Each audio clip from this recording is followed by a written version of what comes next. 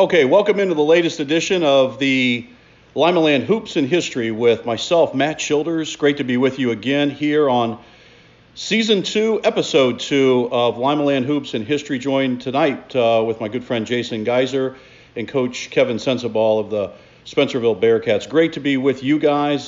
Should be a interesting show tonight. We'll talk a little college hoops with the Big Ten championship game this weekend, Lucas Oil Stadium, high noon Saturday. It's the Buckeyes and Northwestern. Talk a little college football playoff. We'll talk Buckeye hoops as they're literally playing as we record this via Zoom, and then get into some high school hoops. Lots of stuff going around with high school hoops and the landscape thereof. So we'll look forward to that as we begin the program right here, Limaland Hoops in History. Beginning the program, we'll welcome in Mark Triplett in just a handful of minutes here. But before we get started, welcome in Jason, Coach Sensabaugh. Coach, Jason, how are you this evening? Doing very well. Thanks for having me. This I think is going to be fun. I love talking hoops. You know it.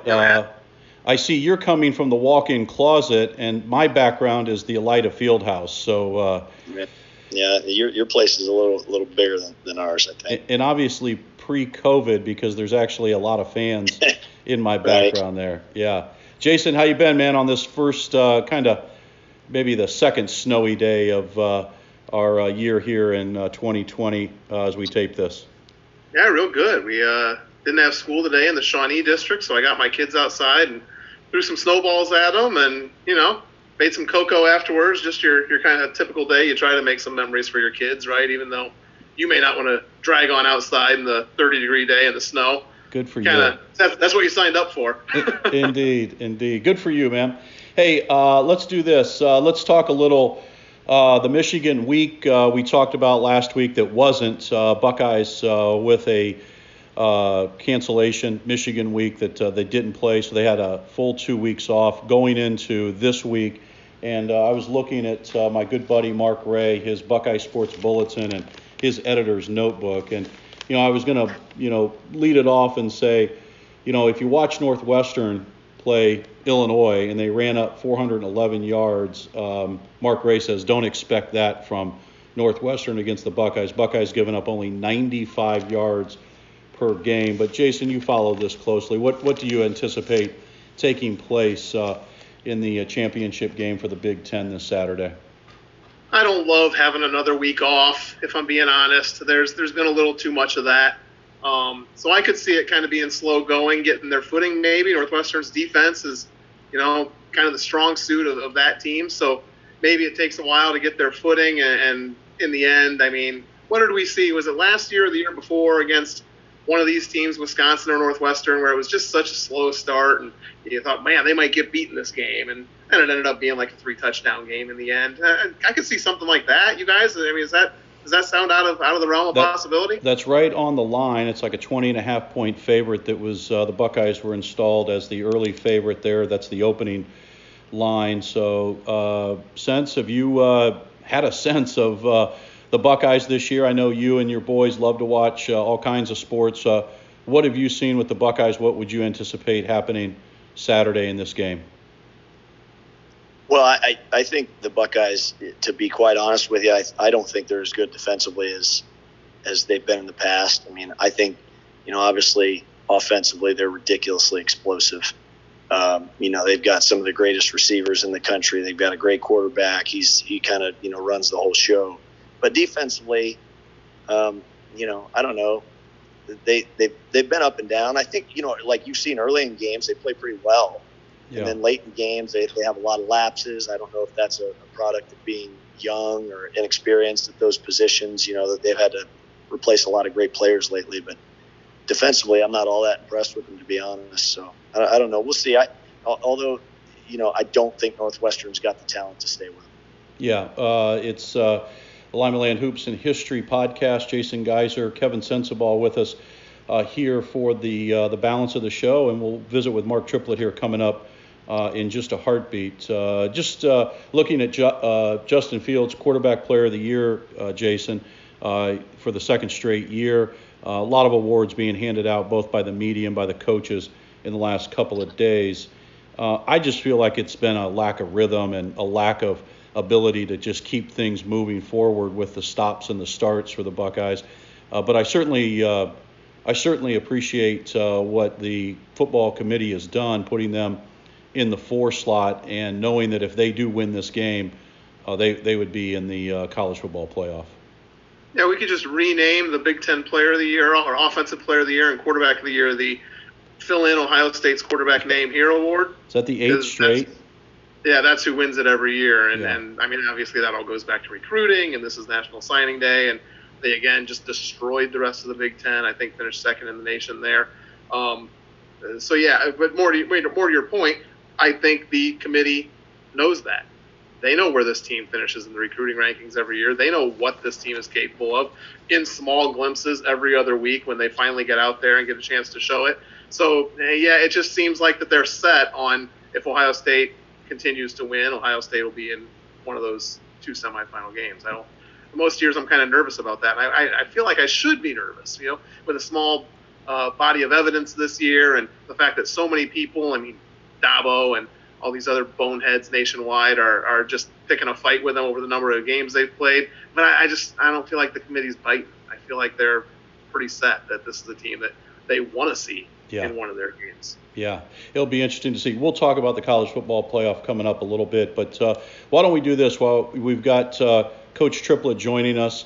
We'll have him join the program, and let's talk a little high school hoops first, come back to the college football playoff. I know like many nights, Coach gets a chance to be at home with his family, and they're happy to have him there. Last night at Lapham Gymnasium, the Shawnee Indians beat the Perry Commodores 77-47, and it was the same in both halves. A 15-point win in the first half for Shawnee, 38-23. Finished the game 77-47. Coach, man, welcome to the podcast. Always great to talk to you. How you doing tonight? Doing well. How you guys doing? Doing great. What'd you learn about your club last night against a pretty good Perry team that will win a lot of ball games? Yeah, I think that the key for us was coming out and matching their physicality, their energy to start that basketball game. We kind of challenged our guys that we didn't feel like we got off to great starts against Salina or USB, and we said this is a team that you're going to have to really respond to their energy and their effort early on in the basketball game. And I thought our guys came out and kind of threw the first punch in that perspective, and I was proud of how they were engaged on both ends of the floor to start basketball. I had you 4 of 10 in the first half, which is just fine from threes, but then you went on a run at one point where it was 42-27, and it ended up being 59-27. You hit 6 of 7 threes. What was the 17-0 run fueled by? I think it's easy to say that the ball started going through the net pretty well, but I think more importantly it was defense. We got out in passing lanes. We gave them one shot. They were contested shots.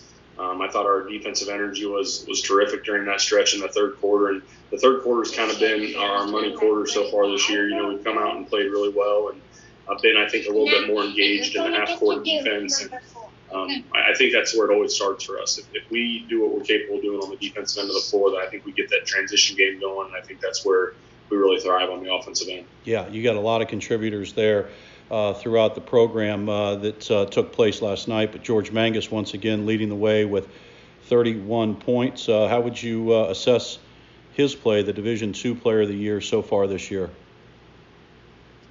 George is averaging 30 points a game, and I think that's what typically gets talked about with him. But George is a terrific defender. I think he's a willing passer. I think he's done a really nice job, sometimes more than our other guys, of feeding Tyson on the inside when Tyson's got his man sealed. And I think just George, the way he gets better every single day in practice is really what's special about him. With the way he's scoring, you think he could take some days off and do kind of what he wanted and relax a little bit. But he's that same type of engine every single day in practice, and I think that's key for our success. Yeah. Jason, go right ahead. Hey, Mark, I want to go back to, you talked about your defense, and the thing that amazes me, I'm a highlights guy, a TV guy. If I was an X's and O's guy, I'd probably be doing what you do. So I'm interested in how do you play that style of defense and turn the other team over so much without it affecting what you do? I see so many teams that want to press and want to force turnovers, but then the game gets real frenetic and it doesn't feel like anybody's in control. It never feels that way with you guys. It feels like you guys turn the other team over and then are in complete control at the other end.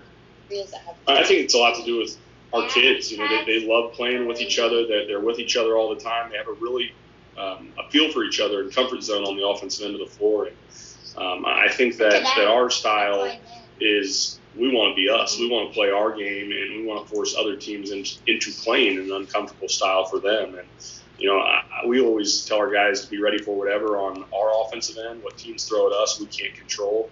But what we can control is the way that we do things, and we play with energy and we play with effort on the defensive end of the floor.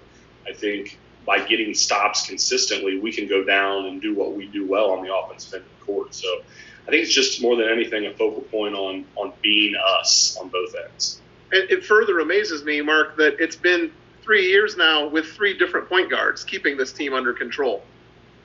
Yeah, I think that's a credit to our kids in general. The atmosphere that we have in practice every day is very competitive.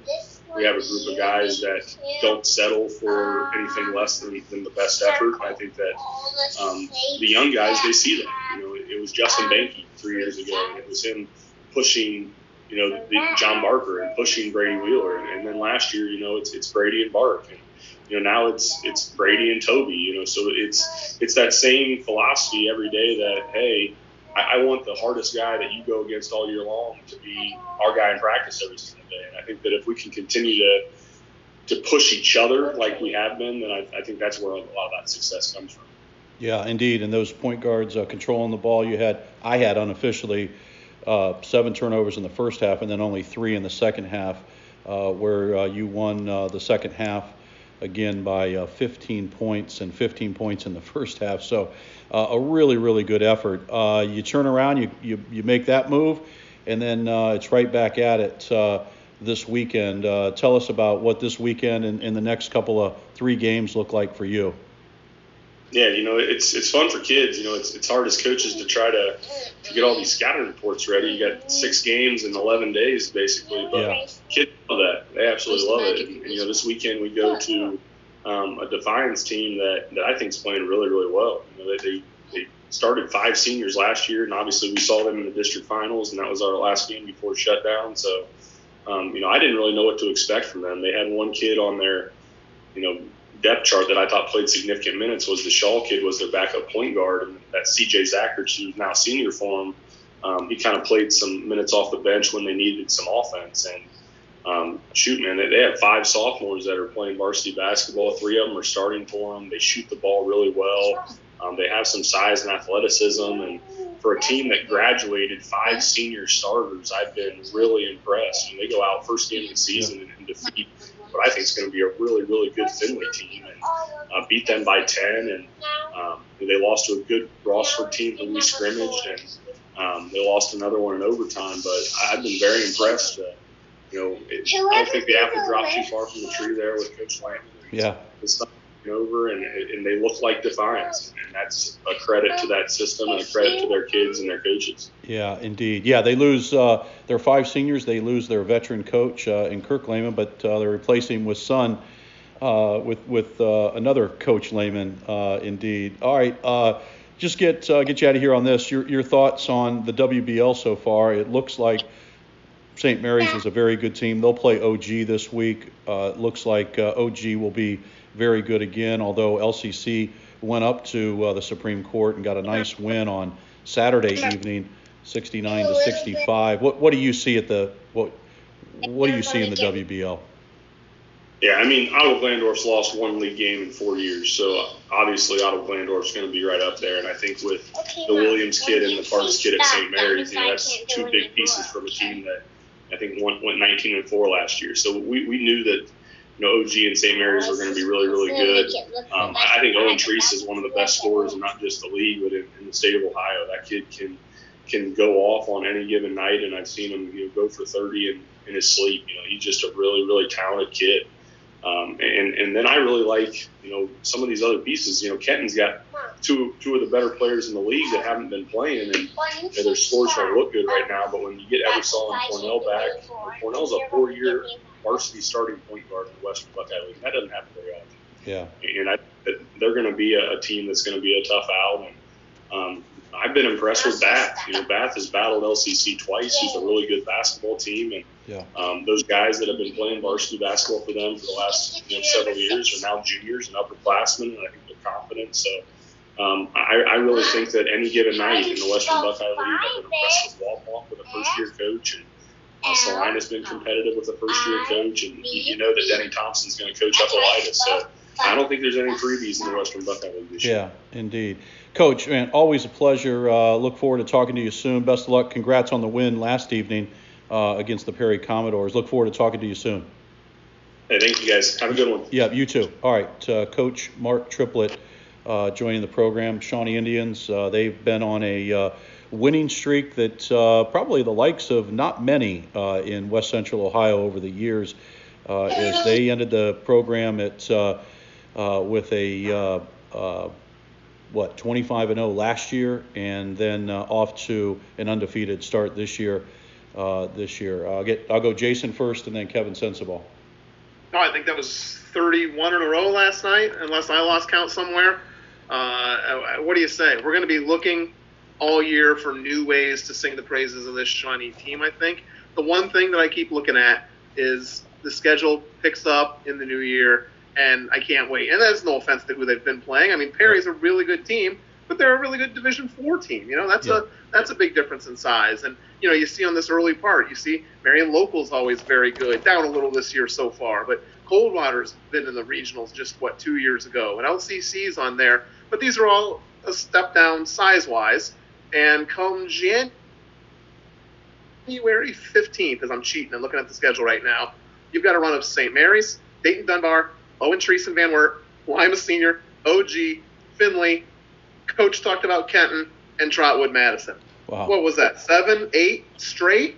Where, boy, he's right. No gimmies once you get into that stretch. Yeah, man, that's really good information there for sure. I had written down that LCC will play Lima Senior on the 15th of January, and then Shawnee will play Lima Senior on the 23rd, and on the 29th it's Shawnee and OG. That game will be at the Supreme Court, as last year Shawnee won that game at Lapham Gymnasium. So, yeah, you're right. Coupled with all of that, that's probably what they're pointing towards. But I was just incredibly impressed. I went with Coach Segerson, and actually Frank Kill came and met us last night at Shawnee, and I was incredibly impressed with how unselfish Shawnee is and how they move the ball and they get it to the open guy. Coach Sensabaugh, you've seen them over the years, the last 3 years. What are your thoughts on Shawnee? Well, I may not be a very smart coach, but I am smart enough to get them off the schedule because we played them last 2 years. Oh, my goodness, they are good. They're just, I think they are unselfish, and I think that all starts with your best player. And Mangus is a great, great scorer. He can score in so many different ways, but he's not just a scorer. He will pass the ball. He's a good passer. His basketball IQ is incredible. From what, I obviously I know Coach Triplett, but I also know Nick Berkey very well. And from what Nick has told me, he's just a tremendously hardworking kid. And so when your best player is unselfish and he's your hardest worker, great things are in store. And obviously you're seeing the fruits of that right now. But they're just so talented. And they, I was listening on the radio to the Perry game last night when they went on that run and made all those threes. And it wasn't Mangus, It was Elwer. When you got a big guy that's a stud on the inside that can step out and make threes, and Jaron Berkey can make threes, the Wheeler kid can make threes, everybody can shoot. You got to. I just don't know how you would go about defending them, because if you don't concentrate all your efforts on Mangus, he's going to kill you. But if you do, the rest of the guys will kill you. So they're just. That's why they're as good as they are. That's why they won 30. Whatever in a row. Yeah, indeed. Kevin Sensabaugh, Jason Geiser, Limaland hoops and history, and we were talking some high school hoops. Let's segue back. real briefly with we wanted to get Mark Triplett in there. He had his kids to put down. He obviously didn't put them down. You can hear them. Yeah, I loved it. I love it. You have kids. You can't wait for to get home and see your kids. And Jason was just talking about the snowballs that they were having, so it was awesome. We thank Coach Triplett for being a part of the program, and that portion of the program brought to you by our good buddies at Westgate Entertainment Center. They have a great package for you. It's Goodbye 2020 Party, Hello 2021, and it's all about bowling. You can get 6 people in your lanes for just under $50. We have 6 people, shoe rental, all of that, all the good pizza and pop and all of those good things at Westgate are additional. But for $49.95, you can start at that number at Westgate Entertainment Center. Goodbye 2020 Party and Hello 2021. I'm guessing everybody's in on Goodbye 2020 for what we're doing here. Coach, Sensible, let's just go back real quickly to the college football playoff. And we talked about Ohio State and the championship game this weekend that'll take place over in Indianapolis, Lucas Oil Field. 12 noon, Fox will be carrying that game. Buckeyes installed as a 20.5-point favorite. But you go to the CFP, and really you look at it, and it's the usual suspects. It's Alabama, it's Notre Dame, it's Clemson, and Ohio State. And Ohio State plays this weekend, they should be in. Clemson and Notre Dame, they'll play. All the anticipation is that they'll both be in. But if you see Clemson lose twice to Notre Dame, do you think they're deserving of being in that top 4, or does somebody else sneak in? I don't see how you can put a 2-loss team in there. I mean, it's never happened before, I don't think. So I don't know why it would start now. Now, I did hear a bunch of some of the talking guys on the radios this morning on my way around town, and they were saying that Ohio State hasn't played enough games to be deserving of being in. And to me, not because I'm an Ohio State fan, because I really don't care about college football that much. I'm into basketball now, but I don't see why you would keep them out. I mean, when you have college basketball season, different teams, not everybody plays the same amount of games in college basketball. So you might have a team that plays 34 games. You might have a team that plays 29 games. Does that mean that the team that has only played 29 games isn't as deserving? No, it doesn't. I just think you look at who you think are the 4 best teams in the country. And, right now, as it sits, if Ohio State wins, they're one of them, yeah. Period. If they don't, they're out. But if they win, they're in. I don't think there should be any question about that. Yeah. Good thoughts. Jason, your thoughts on that? Well, Coach brought up the 2 words that everybody focuses on. You've got to focus on 4 best. It's not 4 most deserving, because how do you pick 4 most deserving? Now you're going to, in a sport where everybody doesn't play everybody or even come anywhere close, that's a different task. But you can look with your eyes, and if you're watching every week, just pick the dozen that are in the running. Let's be honest. You don't have to look at the whole top 25 to find the 4 best teams. Right. You can figure out pretty early in the season what dozen you need to pay attention to. You use your eyes, and you find out who the 4 best teams are. And people are going to complain about that, but people complained about the computers picking it back in the BCS. And now they didn't like the voters picking it back in the 80s and early 90s. And now they don't like a committee looking with their eyes and picking the best. So nobody's going to be happy unless your team's in all the time. I went to Ohio State. My team's in all the time. I don't have a problem with it. Yeah. if you're Ohio State and you get in, would you prefer who of those 3 that we just talked about, Alabama, Notre Dame, and Clemson, who would you most likely want to stay away from in that first game? Ooh. Yeah. I'm thinking Clemson. That's a good one.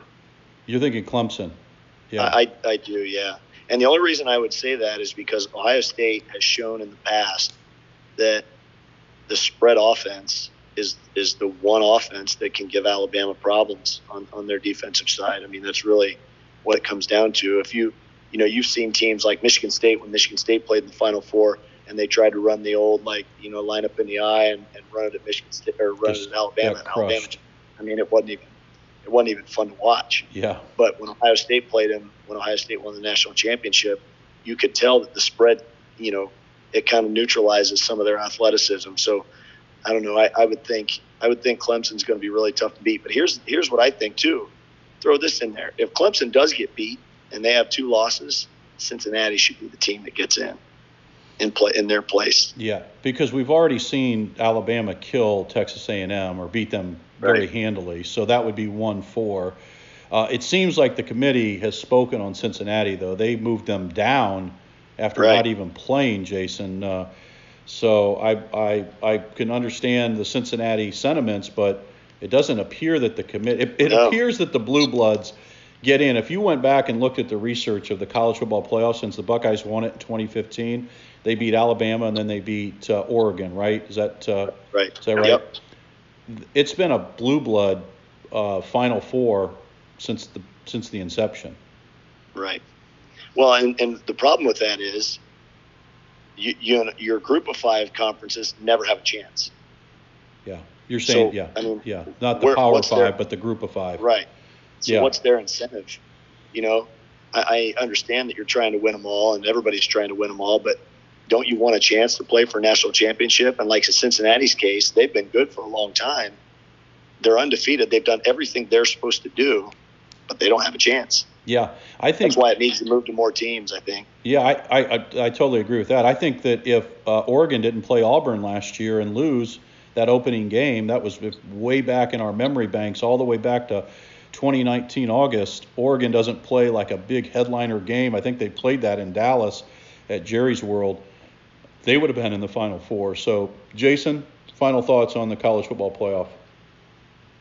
Yeah, I think my take on Cincinnati is that early in the season, all the talking heads and pundits were talking about how this isn't your standard group of 5 team. This is, they've got the defense and the talent, and they are every bit for real. And then they stopped playing. It's not their fault. I mean, I feel like they've had as much COVID trouble as anybody. I don't know if it's with them or with the other teams, but they've had as many games canceled as anybody. Yeah. And we sporadically see them anymore. And that just made it so easy for the committee to forget how highly they may have thought of them early in the year, and conveniently get that group of 5 team out of there, which I know is something that they can tell us all the way to the bank that they don't want to do that. But come on. They clearly don't want a group of 5 team in there. No.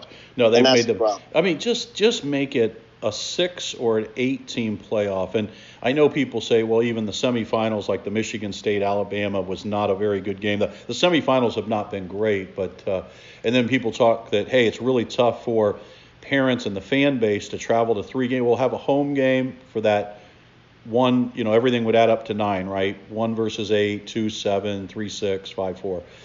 Have that game be played at the home place that is the home team, and then go from there. But I really believe that they've got to get to the point where that is. And by the way, it's they're looking for more revenue, and that would add more revenue, I believe, to everything. The other thing is that unfortunately, the bowl games now are really pretty irrelevant. I mean, as much as I love the different bowl games, it just seems like they're more and more irrelevant because everything comes down to that, Final Four, and then it comes down to the national championship game, which takes place on January 11th. So it's always like the second week of January. So, yeah, I'd love to see it become at least 6, if not more, 8, and then you'd be able to find out it'd be more and more.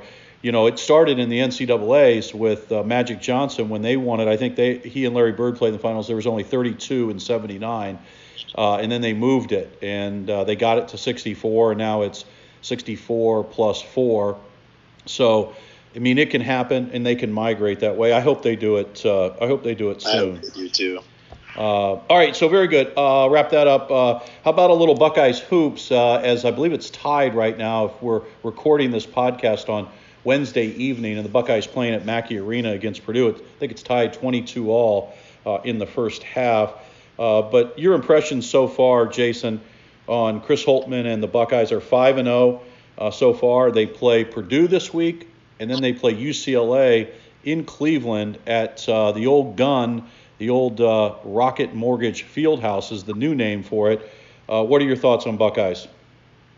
So far, so good. I think that was my take last week, and nothing's really changed this week for me. It looks like so far tonight a pretty balanced scoring effort. I just popped up the box score. Like you said, it's tied with Purdue in the first half. And, I don't know that they've played anybody to make me fall in love with them yet. Notre Dame win was nice, but it's not like that's a ranked team or anything. I didn't love that Cleveland State game. Boy, that was a real dog.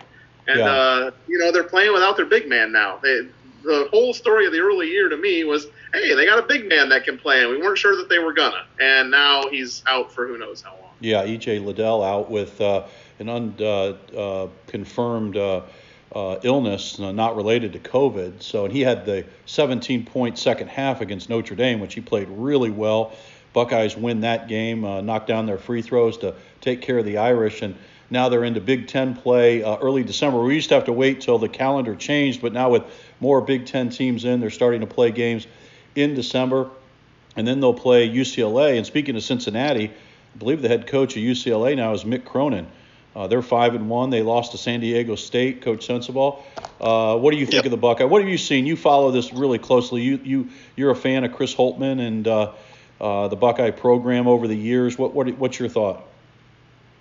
Yeah, I am a fan of Chris Holtmann. I think he does a tremendous job. He's kind of brought a nice culture, to the program. I don't think they're overly talented, though. I mean, I think they're just okay talent-wise. I think without E.J. Liddell, I would be shocked if they win tonight. I mean, they seem to struggle to score without him. They're not super explosive. They've got some experience. I like their, the guards are experienced guards, but they're not overly explosive. So I don't think I wouldn't count them as like, hey, they're going to win the Big Ten. I don't think that's going to happen. I mean, I think they finish in the top tier of the Big Ten, but I think there are a few better teams out there. So we'll see. I mean, obviously the season's young, and with everything going on this year, you never know what's going to happen and who's going to have their players and who's not going to have their players. And so, who knows? But like you said, so far so good. They're doing what they're supposed to do right now. Yeah, indeed. And you speak of other teams, Jason. This weekend Iowa will host Gonzaga, the number 1 team in the nation. Iowa's number 3, and that's a Saturday noon game. So that's competing against the Big Ten championship game. So a little flipper on your clicker. That game will be on CBS. Iowa, really good. Illinois, very good. Beat Duke by 15 at Cameron. MSU's very good. Looks like Michigan's going to be pretty darn good. Rutgers not bad. Wisconsin not bad. And potentially Indiana. So I agree with Coach that there's not a whole – I do not see Ohio State finishing in the top 3 or 4 in the Big Ten. I think they're more a 5-6, but their defense usually hangs in there. What's your thoughts? You got Iowa at Gonzaga. You got Buckeyes playing UCLA. Would be a good weekend for the Big Ten. Oh, I hadn't even looked ahead to see that Iowa-Gonzaga game. That's interesting. I don't think too many eyeballs that would be on the Ohio State Northwestern football game are going to be affected by that one out in Iowa City. And, where's Gonzaga? Seattle or something like that? I'm sorry. It's at Iowa. So the game is at Iowa. They're hosting. Sure. I don't think they're drawing too many eyeballs away. I haven't seen enough of the Big Ten this year. I know they're highly thought of in the rankings. A couple weeks ago, it was 3, 4, and 5, and this week there's 7 of the top 25 are from the Big Ten. So I know the nation voters are pretty impressed so far. I feel like that number dwindles every year. Am I crazy that early in the year there's always 7 or 8 Big Ten teams in there? By the end of the year, it's 3. And then there's about 5 teams that are sitting on the bubble. This Ohio State team, to me, a coach mentioned the lack of just overall talent and explosiveness. This feels like a bubble, or maybe that tier above the bubble type of team to me.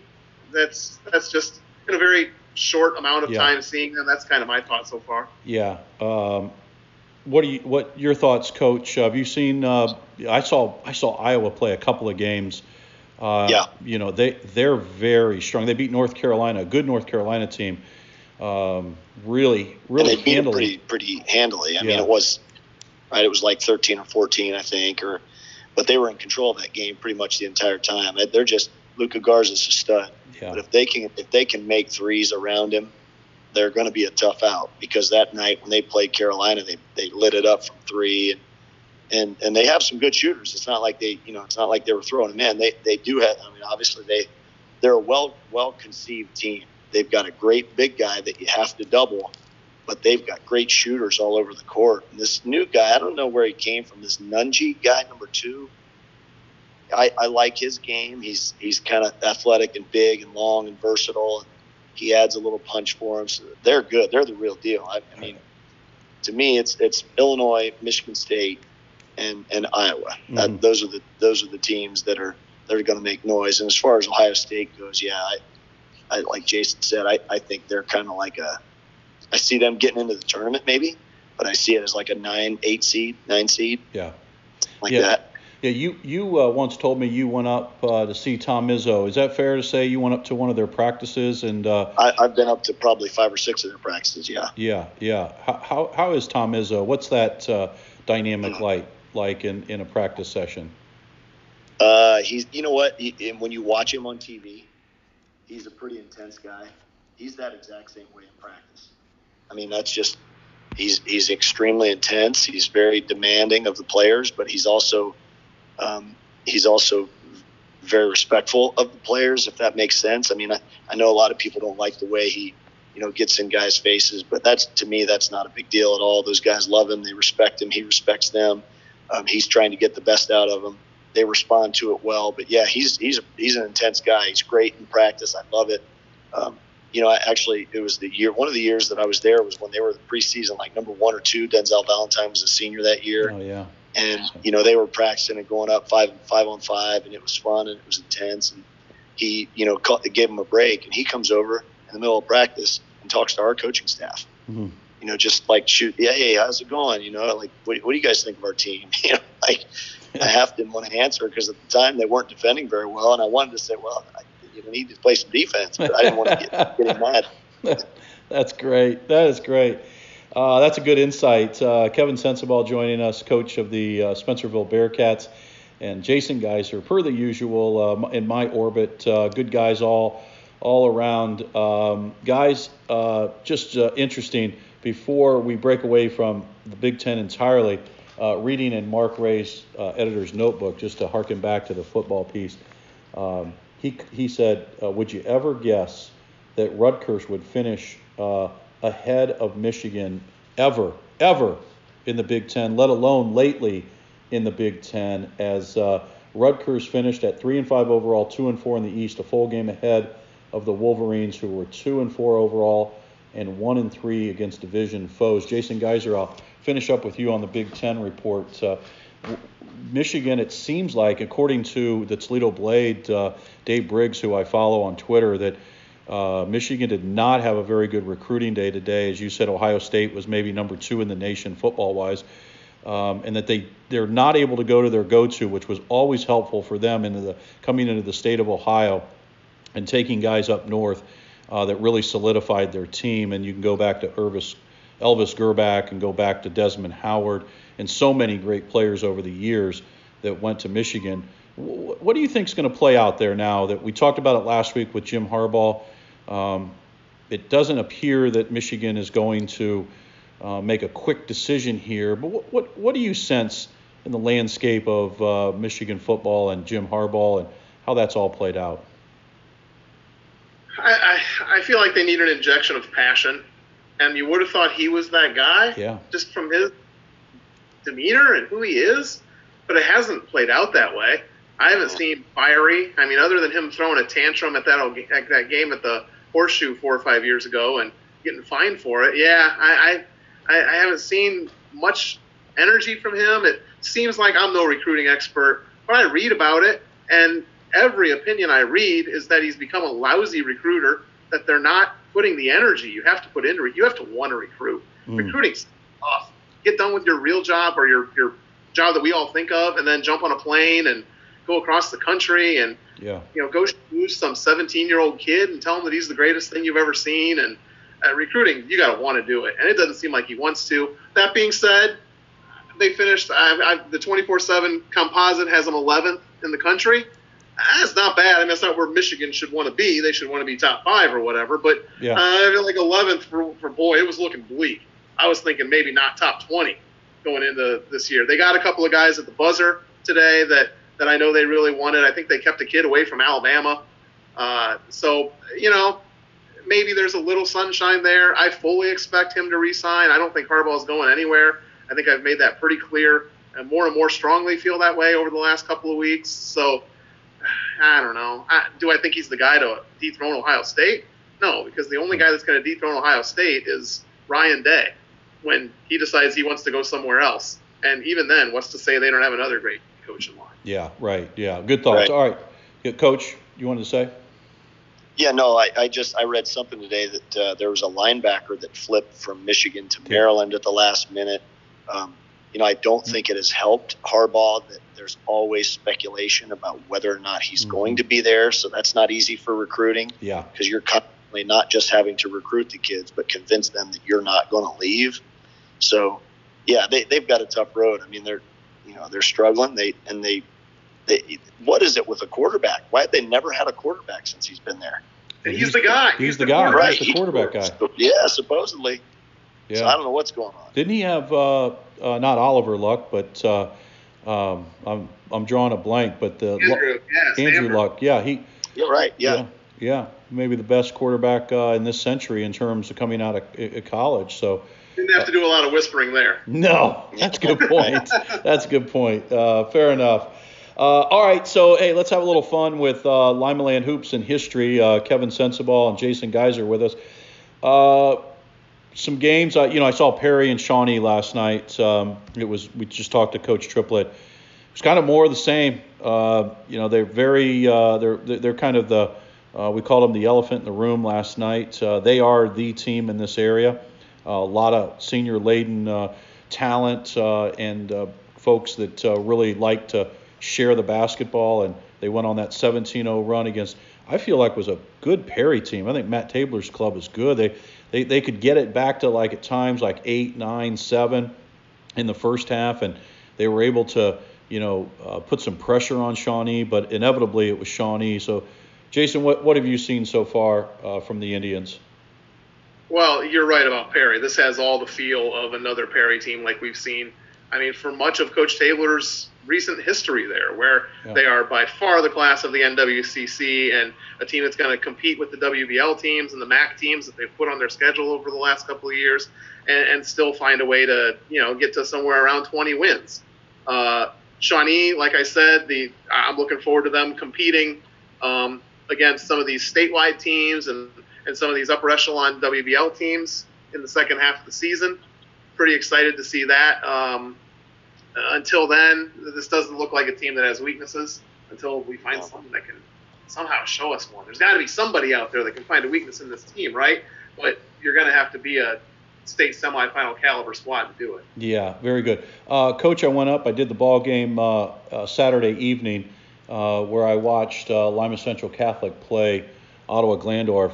I think, Jason, you reported that the rivalry going in was 37-35 all time. I think Dave Sweet and Bob Sagerson were almost, even Steven for about 30 years. Both have, I think, 3 state championships to their resume. So, and Frank Kill's club's been down a little bit. He played 2 freshmen significant minutes on Saturday evening late in the game with DeMar Foster, who's been their starting point guard. And then Billy Burke came in because Coach had a disciplinary issue with one of the players. So he had a spot open on the front line. Billy Burke played very well, but I will tell you this, Coach Sensabaugh, as I'm doing the ball game and then later on watching it on WSN, came home and was looking at it, I'm like, well, LCC was up 65-57, and then all of a sudden, Ottawa Glandorf has a shot at the buzzer to win the game or tie the game. They take a shot, they miss everything, goes out of bounds, LCC gets the ball and gets a foul, and Unruh makes 2 free throws. He played very well up there. So all that being said, not an easy place to win at Ottawa. I'm sure Frank Kill was very pleased with what they did. And I would say that OG losing Westrick, Shoemaker, and Alt, and then go back a couple years and you lose Owen Heigl. They've just been incredible for, really the last several years. But all that being said, big win for LCC. OG, I don't think they're exactly the same as they've been, but I thought I'd get your comments on that. Well, yeah. Listen, anytime, OG's always good. They're always going to be good. We know that. They've got, every year they've got 30 kids in every class that want to play basketball for them. So they're going to be very good. Yeah. That's a great win for LCC. I know LCC was, they are younger. They're one of the few teams around here that are pretty good, that are young. Most of the teams around here, I don't know if you've noticed, but Shawnee, very senior laden. Columbus Grove's another great team, heavy seniors. Audubon's another great team, heavy seniors. There's a lot of good seniors around here. I mean, Kayla Netzler. I mean, there's so many good seniors right now, and LCC's winning with some young guys. I mean, Unruh's not a senior yet. I wish he was, but he's not. The Foster kid's a freshman point guard that just looks outstanding, just so athletic and quick and fast. He's going to be a tough one for 4 years. I'd like to say he's fun to watch, but I have to watch him as an opposing coach. So that's not much fun. Right. That's a great win for them. Yeah, what do you think, Jason, of that win for LCC? I was surprised. I'll be honest. I did not think it would be.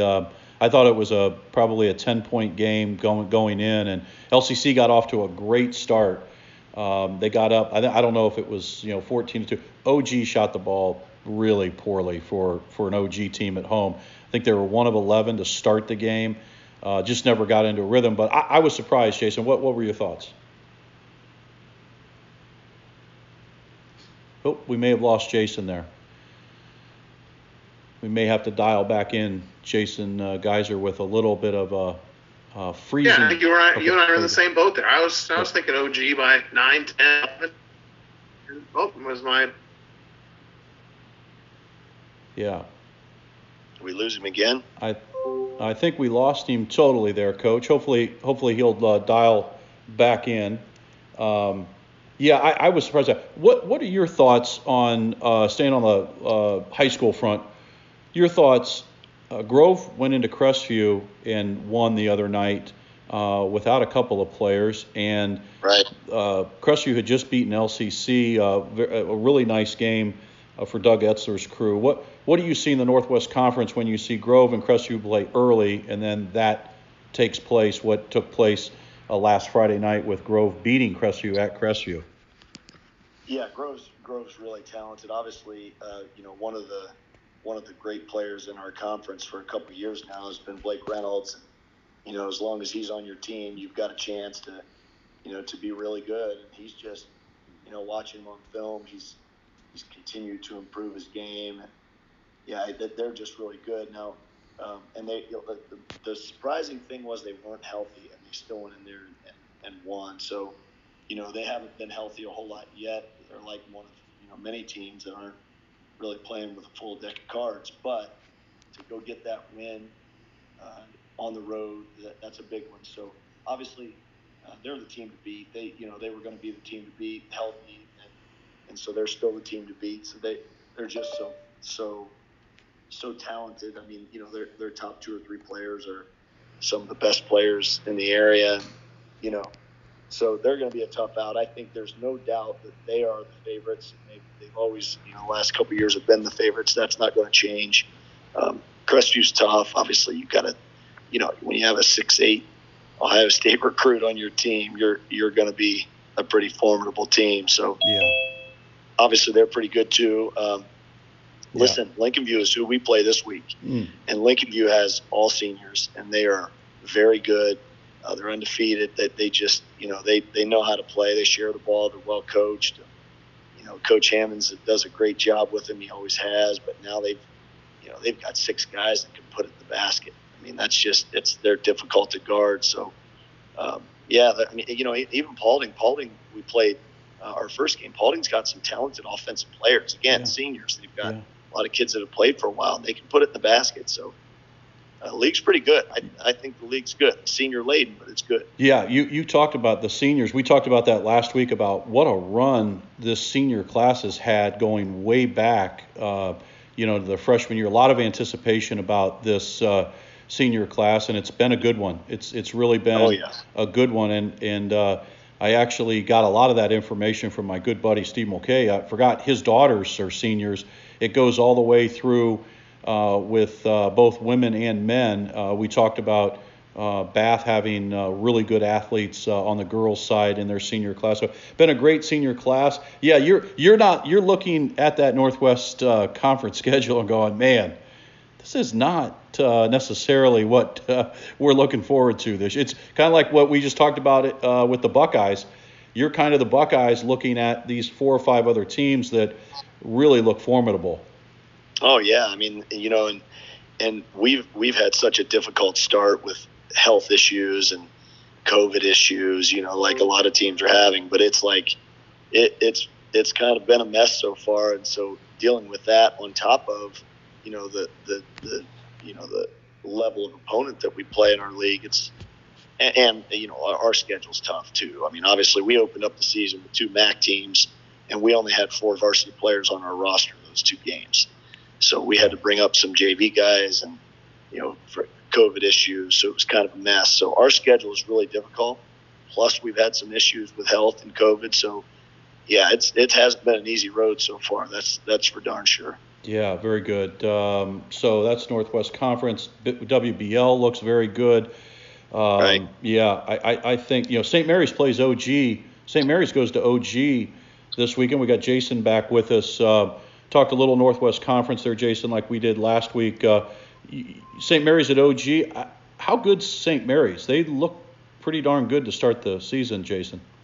Yeah, they sure have. I'd love to be able to clone myself and then take off Friday night so that both of me could be within about 7 miles of road in Putnam County. Good point. Because St. Mary's at OG and LCC at Colida are 2 of the games of the night. Yeah. St. Mary's is real impressive. I went to that Wapak game in the second half last Friday, and boy, was it tied when I walked in at halftime.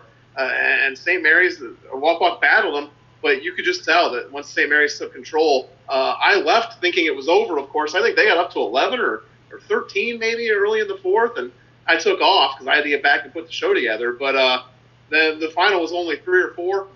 So I think Wapak's got some guys there. I think you're right. WBL might be now. Let's be honest. It's 1 deep, but after that, I think you can go 7. Mm-hmm. Yeah, very good. You're right. LCC plays at Colida. We had Coach Stexley on the radio this Saturday, past Saturday, and I'll tell you what. Speaking of seniors, he's got good seniors, and his team's really good. Coach yeah, that's who we play Saturday night. Good. Yeah, you're like the hits just keep on coming, right? Right. We play 2 undefeated teams this weekend, but yeah, you're right. Colida's another team that's very senior laden. That they're really good, really fundamentally sound. They don't make a lot of mistakes. They're big. They're physical. They just, you're going to have to play well to beat them. And yeah, it's going to be a tough road. Yeah. All right. So lots to anticipate. There's a lot of good things happening in our area regarding high school sports. This part of the program brought to you by our good friends at Westgate Entertainment Center. Goodbye 2020 party and hello 2021. Check out Westgate Entertainment Center online and in person at Westgate Entertainment Center. Okay, real quickly, let's run through a few things here. Browns-Ravens the other night. That was an incredible game on Monday Night Football, and the Brownies come up just short. But they're not the same Browns, Jason, that they were when they went 1-31 2 years in a row. No, and I'm a cynic always, Mm-hmm. but I'm a believer. I'm not saying this team's going to win the Super Bowl, but I'm a believer in what this team is doing, and I have not been able to say that maybe in my life. And I was around for those 80s and 90s teams that were good. A couple teams in the AFC Championship game, I believe. Yeah. I really, did they finally get a coaching hire right? I think so. Yeah, okay. They've built the team around the defense, and I'm a big believer in that. They've got their running back for the next several years. I'm not a huge Baker guy, but I think that Stefanski has found a way to make Baker as good as he's going to be. Mm-hmm. This is a team that I can't believe I'm saying. I can't believe I'm gushing about the Browns. I know. That's so forward. I know. Coach, what's your thoughts? Same. I do like Baker Mayfield. I think he's very, very serviceable. I don't think he's a top 5 quarterback, but you don't have to have a top 5 quarterback to be a good team. I think you're right. Stefanski is a great hire. He has done everything that he's needed to do to get the most out of Baker Mayfield. the fact that they lost the game the other night was obviously a little disappointing, but the fact that Baker Mayfield threw for 347 yards or whatever it was and 2 touchdowns, ran for a touchdown, took them down the field late in the game when they needed to score and scored. I mean, I was impressed. I loved every minute of watching him play. Nick Chubb's a stud. They've got the offense, I think, is solved.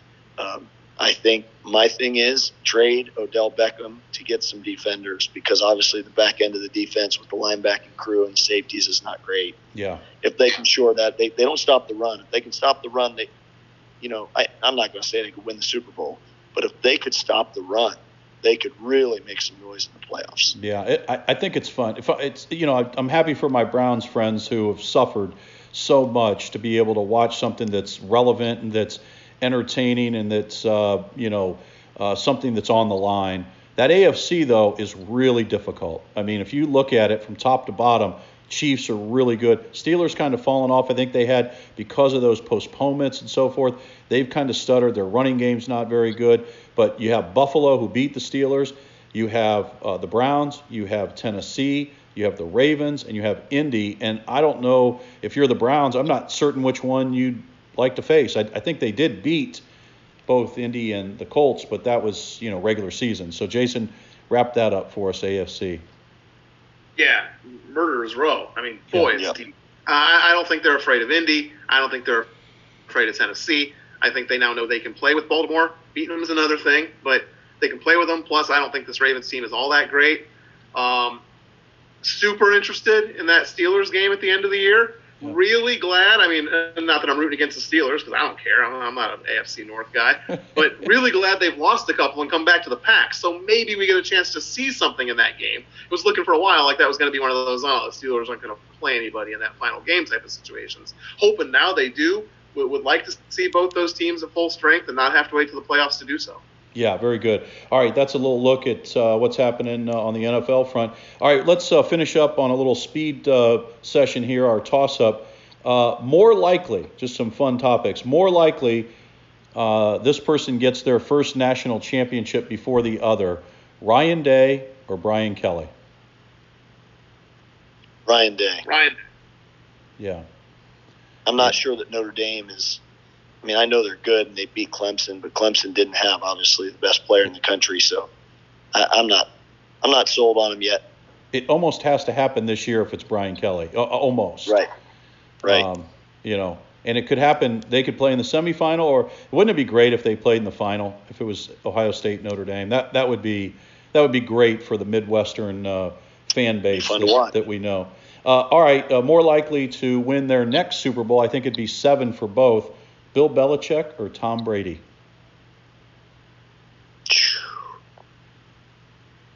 Ooh. Yeah, gross. Belichick, just because I don't think either one of them is going to do it for a while, and Brady's a player, so his career, his time is limited. Good. Yeah, Belichick coach longer than Brady can play. Yep, that's where I'm going too. I don't think the Tampa Bay is good enough to win it this year, and if they're not going to win it this year, Brady gets older. I think you're right. Belichick's got a better chance. Very good. What if there are no more? There could very really be. Honestly, there could be no more. Neither one could ever win another at this point. That's very possible. Forever. Yeah. And probably somebody would say, well, 6 is enough for either one. A 6-pack is good enough for a whole lifetime, right? Jeez. Yeah. And spread the wealth. All right, Jason. What we'll finish up. What's on the docket here for you in our last 30 seconds or so? What's on the docket this week that you're looking forward to?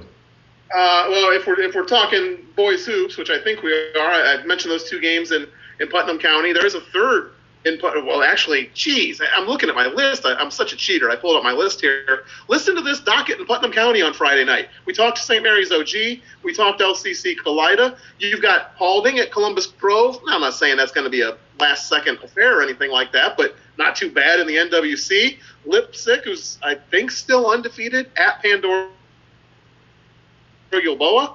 Bluffton's not exactly Putnam County, but they're about a mile away. They host Crestview. Boy, you got a real short distance to drive and 5 or 6 good games. Yeah, indeed. Hey, guys, up against it, but really appreciate your time tonight. It's been a pleasure. Coach Kevin Sensabaugh, Jason Geiser, sports director at your hometown stations.